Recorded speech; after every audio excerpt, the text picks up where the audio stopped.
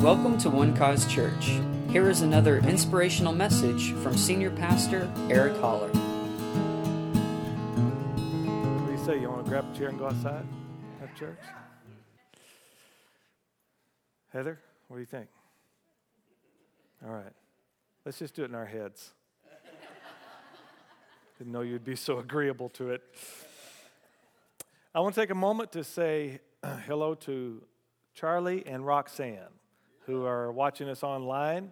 And Charlie, we're believing for full recovery in your body right now in Jesus' name. And we love you very much. So here's the deal. Since he's not here to say amen, you're going to have to fill in the gaps. All right? Thank you very much.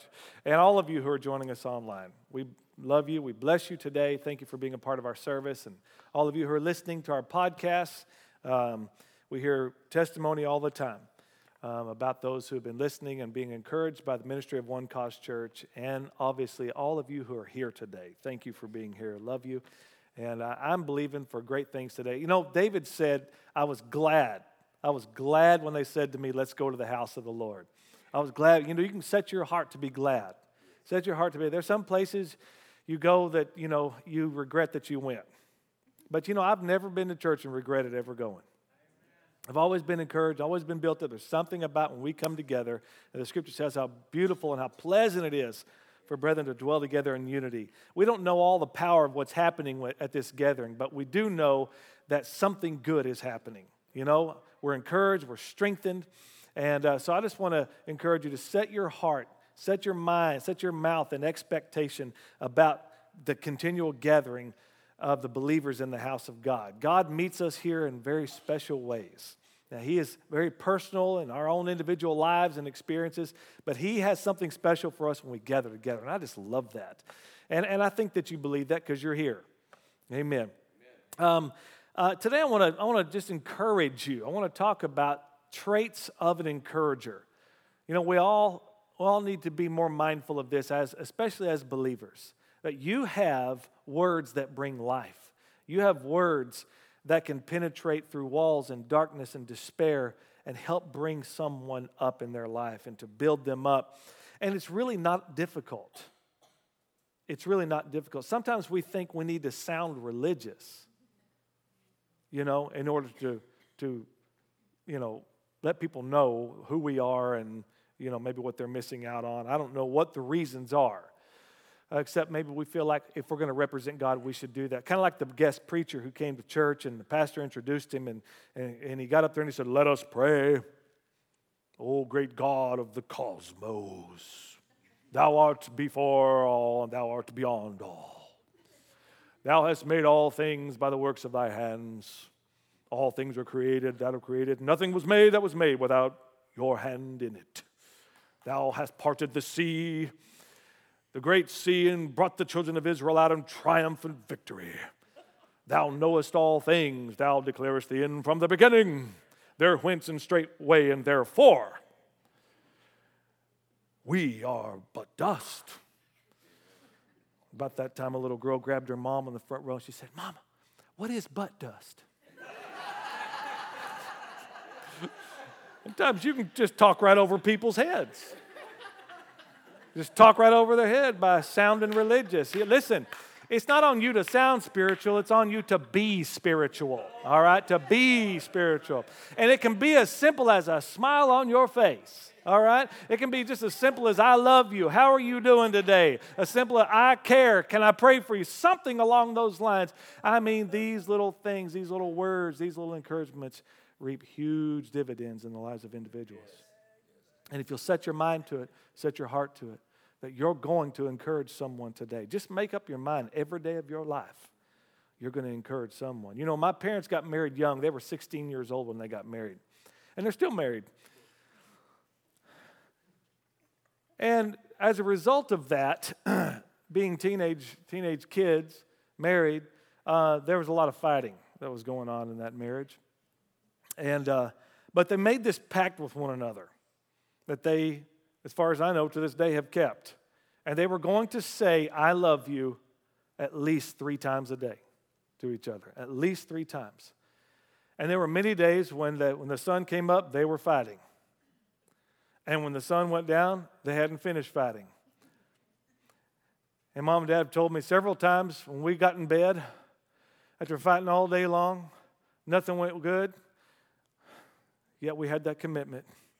So we look at each other and say, I love you, I love you, I love you, good night. But you know, those words stuck. These words stick. Words change lives. The scripture says that death and life are in the power of the tongue. Hey, keep life in it then. If life is in the power of the tongue, then speak life and continue to speak life. Muhammad Ali, the great heavyweight champion, he was asked, what's the greatest lesson you've learned? And he began to tell a story about a heavyweight title bout with Sonny Liston. Y'all remember him? Sonny Liston in 1964. And he said that Sonny Liston was the strongest man I'd ever fought. He said, as a matter of fact, every time I hit him, it hurt me way worse than it hurt him. And he said, I gave that man everything that I had. And after 6 rounds, I was completely spent. I couldn't even lift my arms. I'm sitting there in the corner with no strength to get back up and get back in the ring. He said, and that's when I turned to my trainer, Angelo Dundee, and said, I'm done. I'm out of this fight. I'm going home. And Angelo Dundee, he said, insisted that I get in there and get back in the fight. The bell rang, and Ali just sat there. He refused to go in. And that's when Dundee spoke up, and he pushed him, and he said, you listen to me. You get in that ring and don't come out until you're the heavyweight champion of the world. And upon hearing those words, Ali struggled to his feet, and Sonny Liston didn't. And that night, Muhammad Ali, then known as Cassius Clay, became the heavyweight champion of the world.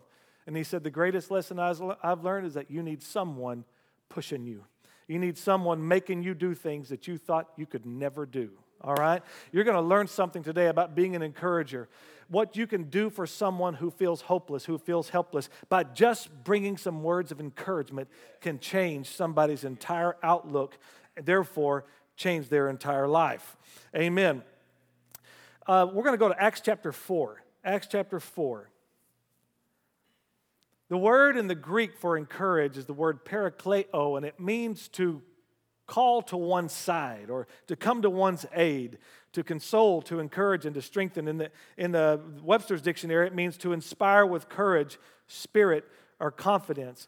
And we're going to look at the life of a man by the name of Barnabas. We don't know a whole lot about Barnabas, but we do know he was highly impactful, especially to the Apostle Paul. Now, that wasn't his name given by his parents. They had given him the name Joseph, or it's also translated Joseph. He was named Barnabas by the apostles, Peter, James, and John. They called him that, and it means son of encouragement. It's what the scripture says. It literally means son of rest. Son of rest.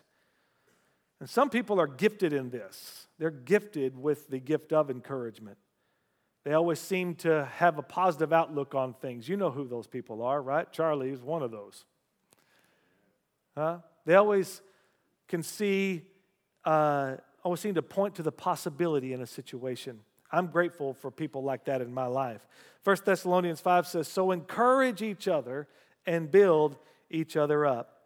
So let's look into the life of Barnabas. We're going to see 3 key traits for you and I to take into our own lives and to practice these things in being an encourager. And Joseph, who was also named Barnabas, this is Acts chapter 4, verse 36, by the apostles, which is translated son of encouragement, a Levite of the country of Cyprus, having land, sold it, and brought the money and laid it at the apostles' feet. Now you have to understand, this is the very beginning of the church. It's the church in its infant stage. It had started in Acts chapter 2 on the day when the Holy Spirit came and fell upon 120 people, and this miraculous thing happened. They all began to speak with other tongues, the Spirit said. And there were many Jews that were gathered here at the time because it was time for the feast of the first fruits, Feast of Weeks. And many of them heard what was going on. They were all very confused by what was happening because they heard these people who were Galileans speak in their own language. I mean, they came from all over the world, and all of them heard perfectly in their own language what these people were saying. God performed a miracle, and it was a sign to them, and they said, "What is this?" And that's when Peter stood up and preached the gospel to them and told them that this was what was prophesied by the prophet Joel. In the last days, I'll pour out my Spirit upon all flesh, and your sons and your daughters will prophesy. And it goes on and on. And so at that moment, he preaches the gospel. They come to know Christ, an amazing 3,000 of them. So the church, in its infant stage, just explodes. So as a result of that, you've got thousands of people now, so lots of needs start arising, all right?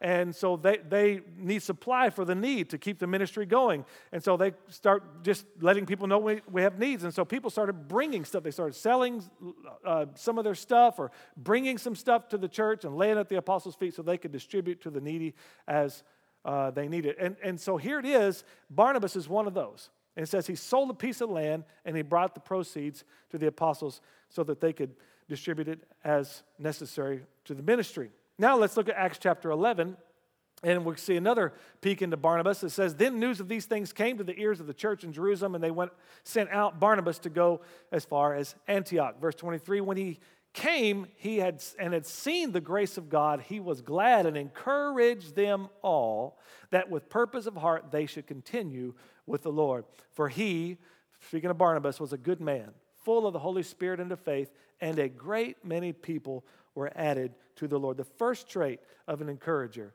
is that an encourager brings blessings. An encourager brings blessings. And when we see that in the life of Barnabas, not only did he bring material blessings, but he also brought spiritual blessings in encouraging the people to stay with the Lord. In 1998, I came on staff at a church out in San Angelo under a man that I was somewhat familiar with, the pastor there, but I didn't know him like I knew my own father. My dad got me started in ministry, and after I graduated Bible college in 1991 and came back home to San Angelo, and my first ministry position was, of course, cleaning the church. The high position job of janitor in the church, and we also had a Christian school there. And so I was doing that as my job, and also I taught a high school Sunday school class. And all of my experience in ministry was under my dad as far as church life went and full-time ministry, and I really enjoyed the way he just did it. And his leadership, that was the only thing I was familiar with. This other pastor was a lot different in the way that he saw ministry and the way that he conducted ministry. And so I was a bit apprehensive about becoming part of his team. And but this was a man that my dad had set in as the pastor there, and so I felt confident that if Dad was confident in him, so was I. But still, not knowing what he would expect, because it was easy for me to, in some ways, to come in under my dad because it's pretty easy not to get fired in that situation, right? It's pretty good job security, but this was a different deal, and so. My dad came out to see me. He was living in Austin at the time, and he came out to see me. He said, "Son, I want to take you somewhere." So he gets me in his car, and we drive to this department store there in San Angelo, or whatever. What do you call that? Wouldn't call it a boutique, would you, or whatever? It was a men's store, but it was a high-end men's store where they custom tailored suits and things like that. And any suit that I ever had before was a hand-me-down by somebody, was at a second-hand store or, J.C. Penney's or something like that. And so that basically had been my suit experience. But when we walked into Gabriel's on Beauregard in San Angelo, Texas, I was in a whole new world.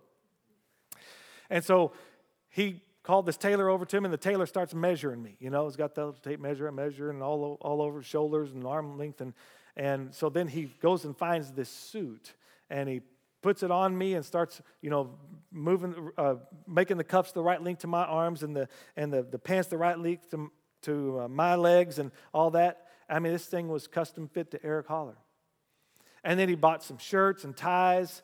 And when we walked out of there, I felt like I could do anything. I did. It gave me a whole new outlook on life, a new perspective. My dad told me, he said, son, there's something about a suit, what it does to a man, especially one that's tailor-made to you. And I come to find out that was right. And that boosted me and bolstered me to have confidence in my new position. You have so many opportunities in life, especially in the land of this great nation, this prosperous nation, to be able to give and to invest in someone, because though what you may possess may be valuable, what you give is priceless, and it can change someone's life. Amen. But the things that God promises to you is the same promise that he promised to Abraham. I will bless you, and you will be a blessing. An encourager brings blessings. Now let's go to the second trait here of the encourager by looking at Barnabas, and this is Acts chapter 9, I believe. In verse 26, it says, and when Saul had come to Jerusalem, he tried to join the disciples, but they were all afraid of him and did not believe that he was a disciple. And y'all know why, right? This is Saul, who would later become Paul, but at this point, he's Saul. He is the Al-Qaeda or ISIS to the church in that time, all right? I mean, he was out to destroy the church. And he believed that he was fully on God's side. He had a conviction that this thing, this Christian way, or what they called the way, was going to destroy their way of life.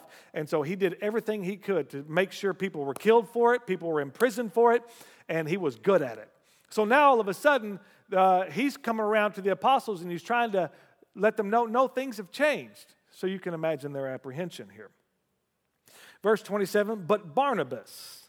Everybody say, but Barnabas. But Barnabas took him and brought him to the apostles, and he declared to them how he had seen the Lord on the road, and that he had spoken to him, and how he had preached boldly at Damascus in the name of Jesus. So he was with them at Jerusalem, coming in and going out. They go from having nothing to do with him till Barnabas standing in there for him. Now they welcome Paul with open arms. This is what an encourager does. Number two, an encourager breaks barriers. An encourager breaks barriers. In the Greek language, in its tense of the verb, it says that Paul tried time and time and time again to have audience with these guys, and they would have nothing to do with him. James, who's the half-brother of Jesus, right? He wants nothing to do with Saul. Peter, to whom Jesus said, upon this rock I will build my church, and the gates of hell will not prevail against it. Flesh and blood hasn't revealed this to you, but my Father in heaven. Peter, nothing to do with Saul. How about John, the beloved? I mean, the disciple of love, who called himself the disciple Jesus loved. I love everybody but Saul, apparently. None of them wanted anything to do with him. Everybody else, they all shut the door. Because all they had known about Saul was that he was a murderer, he was a blasphemer, all those things. He was trying to destroy them. He wanted them extinguished. And now maybe, what's he doing here now? Maybe he's up to something, trying to lay a trap, something. But here comes Barnabas. Here comes the son of encouragement to the rescue. And Barnabas wasn't intimidated by this opposition that he saw to Saul. He got right into the mix of things. He brought Saul right to them and addressed this barrier head on. This is the mark of a real encourager. He will champion the underdog. Amen. He will. Y'all supposed to say amen right. See, Charlie would have said amen right there. He will jump on the bandwagon when everybody else is jumping off. Notice that Barnabas took him. And look what he says about Saul in verse 27. Look what he says to the disciples. And he declared to them how he had seen the Lord on the road, and how he had spoken to him, and how he had preached boldly at Damascus in the name of Jesus. Isn't it interesting that Barnabas never brings up Saul's past here? He doesn't mention it. He never alluded to his mistakes. He didn't say, hey, look, I know this man was a murderer. I know he was a blasphemer. And I know that he was out to destroy the church. And I know he put a lot of you in prison. No, Barnabas, as an encourager, didn't look at his past. He looked to Saul's future. He didn't look at what Paul had done. He looked at now what Paul could do. And he said, in effect, don't look at the man that he was. Look at who he is now. Mary was different than all the other kids, and she hated that about herself. She hated that she was different. She was born with a cleft palate, and she was the target of much ridicule. She bore the jokes of stares of cruel children who teased her nonstop about her misshaped lip and her crooked nose and her garbled speech. And with all the teasing, Mary grew up hating the fact that she was different. She was convinced that no one outside of her own family would ever love her or could ever love her, and that she really had nothing to offer. That wasn't until she entered Mrs. Leonard's class.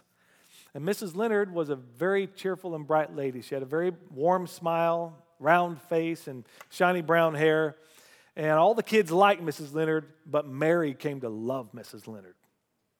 And Mrs. Leonard, back in those days, in the 1950s, and maybe a little later, some of you people here might know what I'm talking about, that the teacher would give a hearing test, an annual hearing test to the students. Did any of you participate that in school, that your teacher gave you the hearing test? And so one part of the hearing test was called the whisper test, where they'd send the child across the room and put one ear against the door, right? And then she would whisper something to them to make sure that both ears could hear. Well, along with this cleft palate issue, Mary also had another problem, that she was almost deaf in one of her ears. And she did not want the other kids to find another reason to see why she was different. So she hid it, and actually she cheated on those hearing tests. So when that time came, most of the time she'd be by the door. When you're supposed to cover up one ear with your hand, well, she never would quite cover it up so she could make sure she could hear. And she learned that the teachers would say stuff like, what color is the sky? What kind of shoes do you have on? And so she learned to answer those questions, and she passed those tests and kept it quiet. And then this one day, expecting to hear one of those common phrases in that whisper test, Mrs. Leonard, I believe her mouth was apprehended by God, who gave her some very special words to say to Mary that day.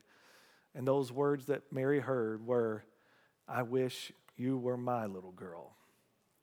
And that changed everything about how Mary looked at life, changed her whole outlook. No longer did she walk with her head low. Now she knew she was loved outside of her family. And the truth is, Mary began to go up in life, go up in her grades to where she became the top student in her class. You know, it doesn't cost you anything to encourage someone, but it's an investment that pays huge dividends in others' lives. You can simply say something. You could send a text. You could write something. You can give something, do something for someone. And that has the potential for life. That has the potential for hope. That has the potential for strength, amen, and for healing.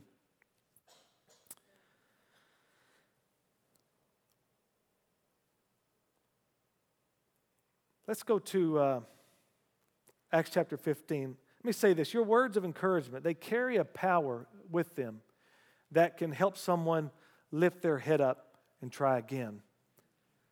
It's not enough for us to just feel sorry for someone and sympathize with them, and we should sympathize with people. But my family, you have something to say, so don't be afraid to speak up. Speak up in moments and speak life. Remind them that through the Lord, anything is possible. They continually in Him have a future and a hope. They don't have to stay where they are. They don't have to be crippled by what's happened in their life. Encourage them to try again. Help direct their thinking forward. Help them to see that the barriers of failed attempts, the barriers of strained and broken relationships, the barriers of discouragement really can come crumbling down. That they don't have to hold them captive any longer. Lend them a hand to pull or to push them beyond that barrier. An encourager breaks barriers. Now let's look at this third trait of an encourager. An encourager, excuse me, hang on just one second. Do we have a water there or something? Huh? Backwash, wonderful. But that is the sweetest tasting backwash I've ever had, honey. An encourager brings blessings. An encourager breaks barriers. And let's look at Acts chapter 15 now. Excuse me. Verse 36. Then, after some days, Paul said to Barnabas, let us now go back and visit our brethren in every city where we have preached the word of the Lord and see how they're doing. Now Barnabas was determined to take with them John called Mark, but Paul insisted that they should not take with them the one who had departed from them in Pamphylia and had not gone with them to the work. Then the contention became so sharp that they parted from one another, and so Barnabas took Mark and sailed to Cyprus. But Paul chose Silas and departed, being commended by the brethren to the grace of God. And he went through Syria and Cilicia, strengthening the churches. This third trait I want to get to you today is that an encourager builds bridges. Now, from this text, it's hard really to see what I'm talking about. How do you get building bridges from this passage when men are separating here? But you have to wait to see this one. See, Mark, also known as John Mark, was the nephew of Barnabas. And some time on a missionary journey, we don't know what Mark's issue was, whether he got discouraged or maybe he just got homesick and wanted to go home. He left Paul and Barnabas while they were doing missionary work and went home. Well, Paul didn't like that. He didn't like that at all. So now they're going to go on a second one, and Barnabas says, let's go, and he wants to take Mark, and Paul's like, no, we ain't doing this again. I'm not taking mama's boy this time, all right? We know that he's not made of the right kind of stuff, and so they have this big fight about it, and so much so that they split ways. I think it's interesting that Paul gave up on this young man when Barnabas never gave up on him. Kind of interesting. But we got to keep reading the story. Because Barnabas didn't see Mark like Paul did. And maybe because Mark was family. You know, you just look at your family different than you do everybody else. Barnabas didn't see Mark's problems, though, like Paul did, as much as he saw potential in this young man. You know, encouragers see potential when other people see problems. And Barnabas apparently believed in Mark so much that he's willing to part ways with Paul to take him with him. You know that what John Mark needed? He needed somebody to see potential. He needed a bridge builder. He needed a word of encouragement. He just needed somebody to believe in him. This is a great quote by the American businessman Charles Schwab, who said, I have yet to find a man, however exalted his station, who did not do better work and put forth greater effort under a spirit of approval than under a spirit of criticism. If Barnabas had quit on Mark, then we may never have been able to turn in our Bibles to a gospel called Mark and read words like, if you can believe, all things are possible to him who believes. If Barnabas hadn't taken Mark with him, we might not have never read, have faith in God. For whoever says to this mountain, be removed and be cast into the sea, and does not doubt in his heart, but believes that those things he says shall come to pass, he will have whatever he says. Therefore I say to you, whatever things you desire when you pray, believe you receive them, and you will have them. What if Barnabas quit believing in Mark? We wouldn't read, and these signs will follow those who believe. In my name they will cast out devils. They will speak in new tongues. They will take up serpents. If they drink anything deadly, it shall not harm them. They will lay their hands on the sick, and they will recover. Aren't you glad Barnabas took Mark with him? Huh? We have to go to a couple of Paul's letters to find the bridge. And we're going to go to Colossians chapter 4. How did Barnabas build a bridge? By separating from Paul and Mark. Let's look at this. Colossians chapter 4, verse 10. Paul writes, Aristarchus, my fellow prisoner, greet you. This is quite a bit of time after that incident took place, after Paul and Barnabas had already separated. Prisoner greets you with Mark, the cousin of Barnabas, or actually the nephew, about whom you received instructions. If he comes to you, welcome him. See, if Barnabas hadn't taken Mark with him, then we might not be reading about Paul's mention of him to the church in Colossae. 2 Timothy chapter 4, the very last words Paul penned before he would be beheaded. The very last words, the very last chapter of the last book that he wrote, 2 Timothy chapter 4 says, only Luke is with me. Get Mark and bring him with you, for he is useful to me for ministry. Wow. At one time, Mark was of no use to Paul, but now he has become quite useful in his last days. It's hard to connect all the dots between Paul and Barnabas after they had parted ways, but Mark ends up being the bridge that connects the two later in life. An encourager is a bridge builder. You may not see the fruit of it immediately when you encourage someone and yet they continue to fail, yet they continue to go astray, yet they continue to be a knucklehead. You may not see it immediately, but over time, through steady and constant encouragement, bridges are built. Just this morning, when I was finishing up my notes on this sermon, I got this message from Eric Ortenblad. Pastor Eric Ortenblad, formerly our men's director and kids pastor and whatever else he set his hand to do. Where's that other microphone? I wanted you to hear this. I thought, wow, this is encouraging.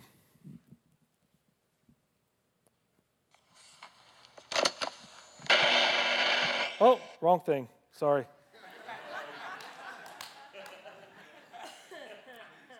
That was a recording I sent to my wife. Keep your thoughts up. Okay. Good morning, Pastor Eric.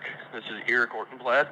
I was praying this morning, and I saw you on a roller coaster, and you were just leaving the station, and every step up the climb of that first big hill was the click, click, click, click, and you sit there in anticipation going, I know what's coming, but I wish this would go faster. It takes a lot more energy and that to get to that initial climb, and you got to the top of it, and I heard the Lord say, put your hands up, praise me where you are, and watch my glory unfold. And in a moment, you started going down the first big hill, and it was so easy, and it was so light, and it was without care or without work, but it was just a joy and happiness that surrounded you. And the Lord said, let me build my church. You put your hands up in praise. Take your hands off, put your hands up in praise, and see what I am going to do in this place. Those manifestations that you have been believing for, I have ready and waiting. Just praise me, and you'll see the glory come. I hope this blesses you. I hope you guys have a great service today. We love you. We'll be praying for you, and we'll talk. I'll maybe try to give you a call this week and love to catch up. Have a great day, Pastor. How great is that? So as soon as I got it, I put my hands in the air. I said, thank you, Lord. Thank you, Lord. Thank you, Lord. As I'm preparing a sermon about encouragement, that came. And then this man, Chris, between services, said, I got a word from the Lord for you, and spoke another word concerning our church, and that there's an expectation for greater days ahead. So when I realized then that God, even as I was preparing this message, I just felt like there's a timing on this message. It's a right now word. It really is, not only for myself, not only for our church, but you and your own individual lives. That God is putting something in you today, making a deposit in you to encourage you, to strengthen you, and to help you realize just how powerful you are in this earth and just how much He needs you to open your mouth and let the word of life, let the words of life come flowing out. Amen. You just never know. Like I said, it's not that difficult. It's not that hard. It's not hard to bring an encouraging word, to be kind to someone, to smile, to just put your hand on their shoulder and say, you can do it. Encourage someone, they can do it again. Just those words, go for it, try again. They just bring such peace and strength for people.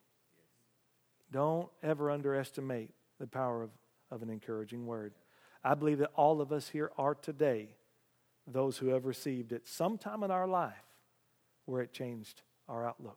It changed our situation. A coach, a teacher, pastor. Mom, dads, friends, somebody along the way helped push you forward. Flatter me, and I may not believe you. Criticize me, and I may not like you. Ignore me, and I may not forgive you. Encourage me, and I will never forget you. An encourager brings blessings. Be willing to give of what you have, materially, spiritually, emotionally. An encourager breaks barriers. Champion the underdog. Help someone see beyond their walls and break through their barriers. And an encourager builds bridges. Don't give up on people. Stay with the patient process to build bridges. Let's pray. Father, we love you today. We thank you for your kindness that you've shown toward us. Lord, we know what your word teaches us. It is the goodness and the kindness of God that leads us to repentance. Help us to remember that, what your goodness and kindness does for us and what our goodness and kindness for others can do, God. People don't need us to be judges in the earth. They don't need more judges. They need encouragers. They don't need more critics. They need someone that can see past the problem and see the potential and look to the possibility. Hallelujah. Thank you, Lord, that you show us what was possible in us when we were lost in sin. We were dead in our trespasses, yet in Christ Jesus, you made us alive together with him. We who were yet in sin, yet you demonstrated your love in that moment. Christ died for us. You showed us, God, that there's unlimited potential for those who put their trust in you. Those who are in you, God, have limitless possibilities. Thank you that Christ died for our sins and that he was buried and that he rose again the third day. And whoever believes on him will have everlasting life. Whoever believes on him will live in that realm continually of anything is possible. Help us, God, to be faithful stewards of your word. Lord, to declare its promise to others, to declare its life to others, its strength and its power and its joy. Help us, Lord, not to be passive. Help us, Lord, not to stay silent, but, Lord, to speak up and to speak out and to speak life in the name of Jesus. Lord, in this culture where there's so much negativity, so much negative talk, so much tearing down, Lord, we will be the voice. Come on, just make a commitment to him right where you are. I will be the voice who will bring change. I will bring the voice who will speak life. I will be the one who brings peace here in Jesus' name. I will be a peacemaker. Father, I'm committing to you to share your word, to share the good news, God, in the midst of a perverse world, in the midst of, Lord, of a dark world, Lord, to bring words of light in Jesus' name. As you said, let your speech be always with grace, seasoned with salt, that you may know how you ought to answer every man. Lord, thank you that you've brought people in our own lives who have spoken to us, built us up, and helped us move forward. And may we be those people where we go, in our families, on our jobs, in the grocery store, in life, God, in the name of Jesus. Because one word from God can change a life forever. In one moment. Thank you, Lord, for the power of your word. Pressure's not on us. Your gospel's the power. Your gospel's the power. We just need to speak it out. Thank you, Lord. In the mighty name of Jesus. In the mighty name of Jesus. I want you to look at someone and tell them there is nothing in the world. Tell them there's nothing in the world two people can't do when one of them is God and the other one is you. Let's say it again. There is nothing in the world two people can't do when one of them is God and the other one is you. Now, doesn't that make you happy? Amen. Thank you for listening, and we hope you enjoyed the message. For more information about One Cause Church, please visit us online at onecausechurch.com.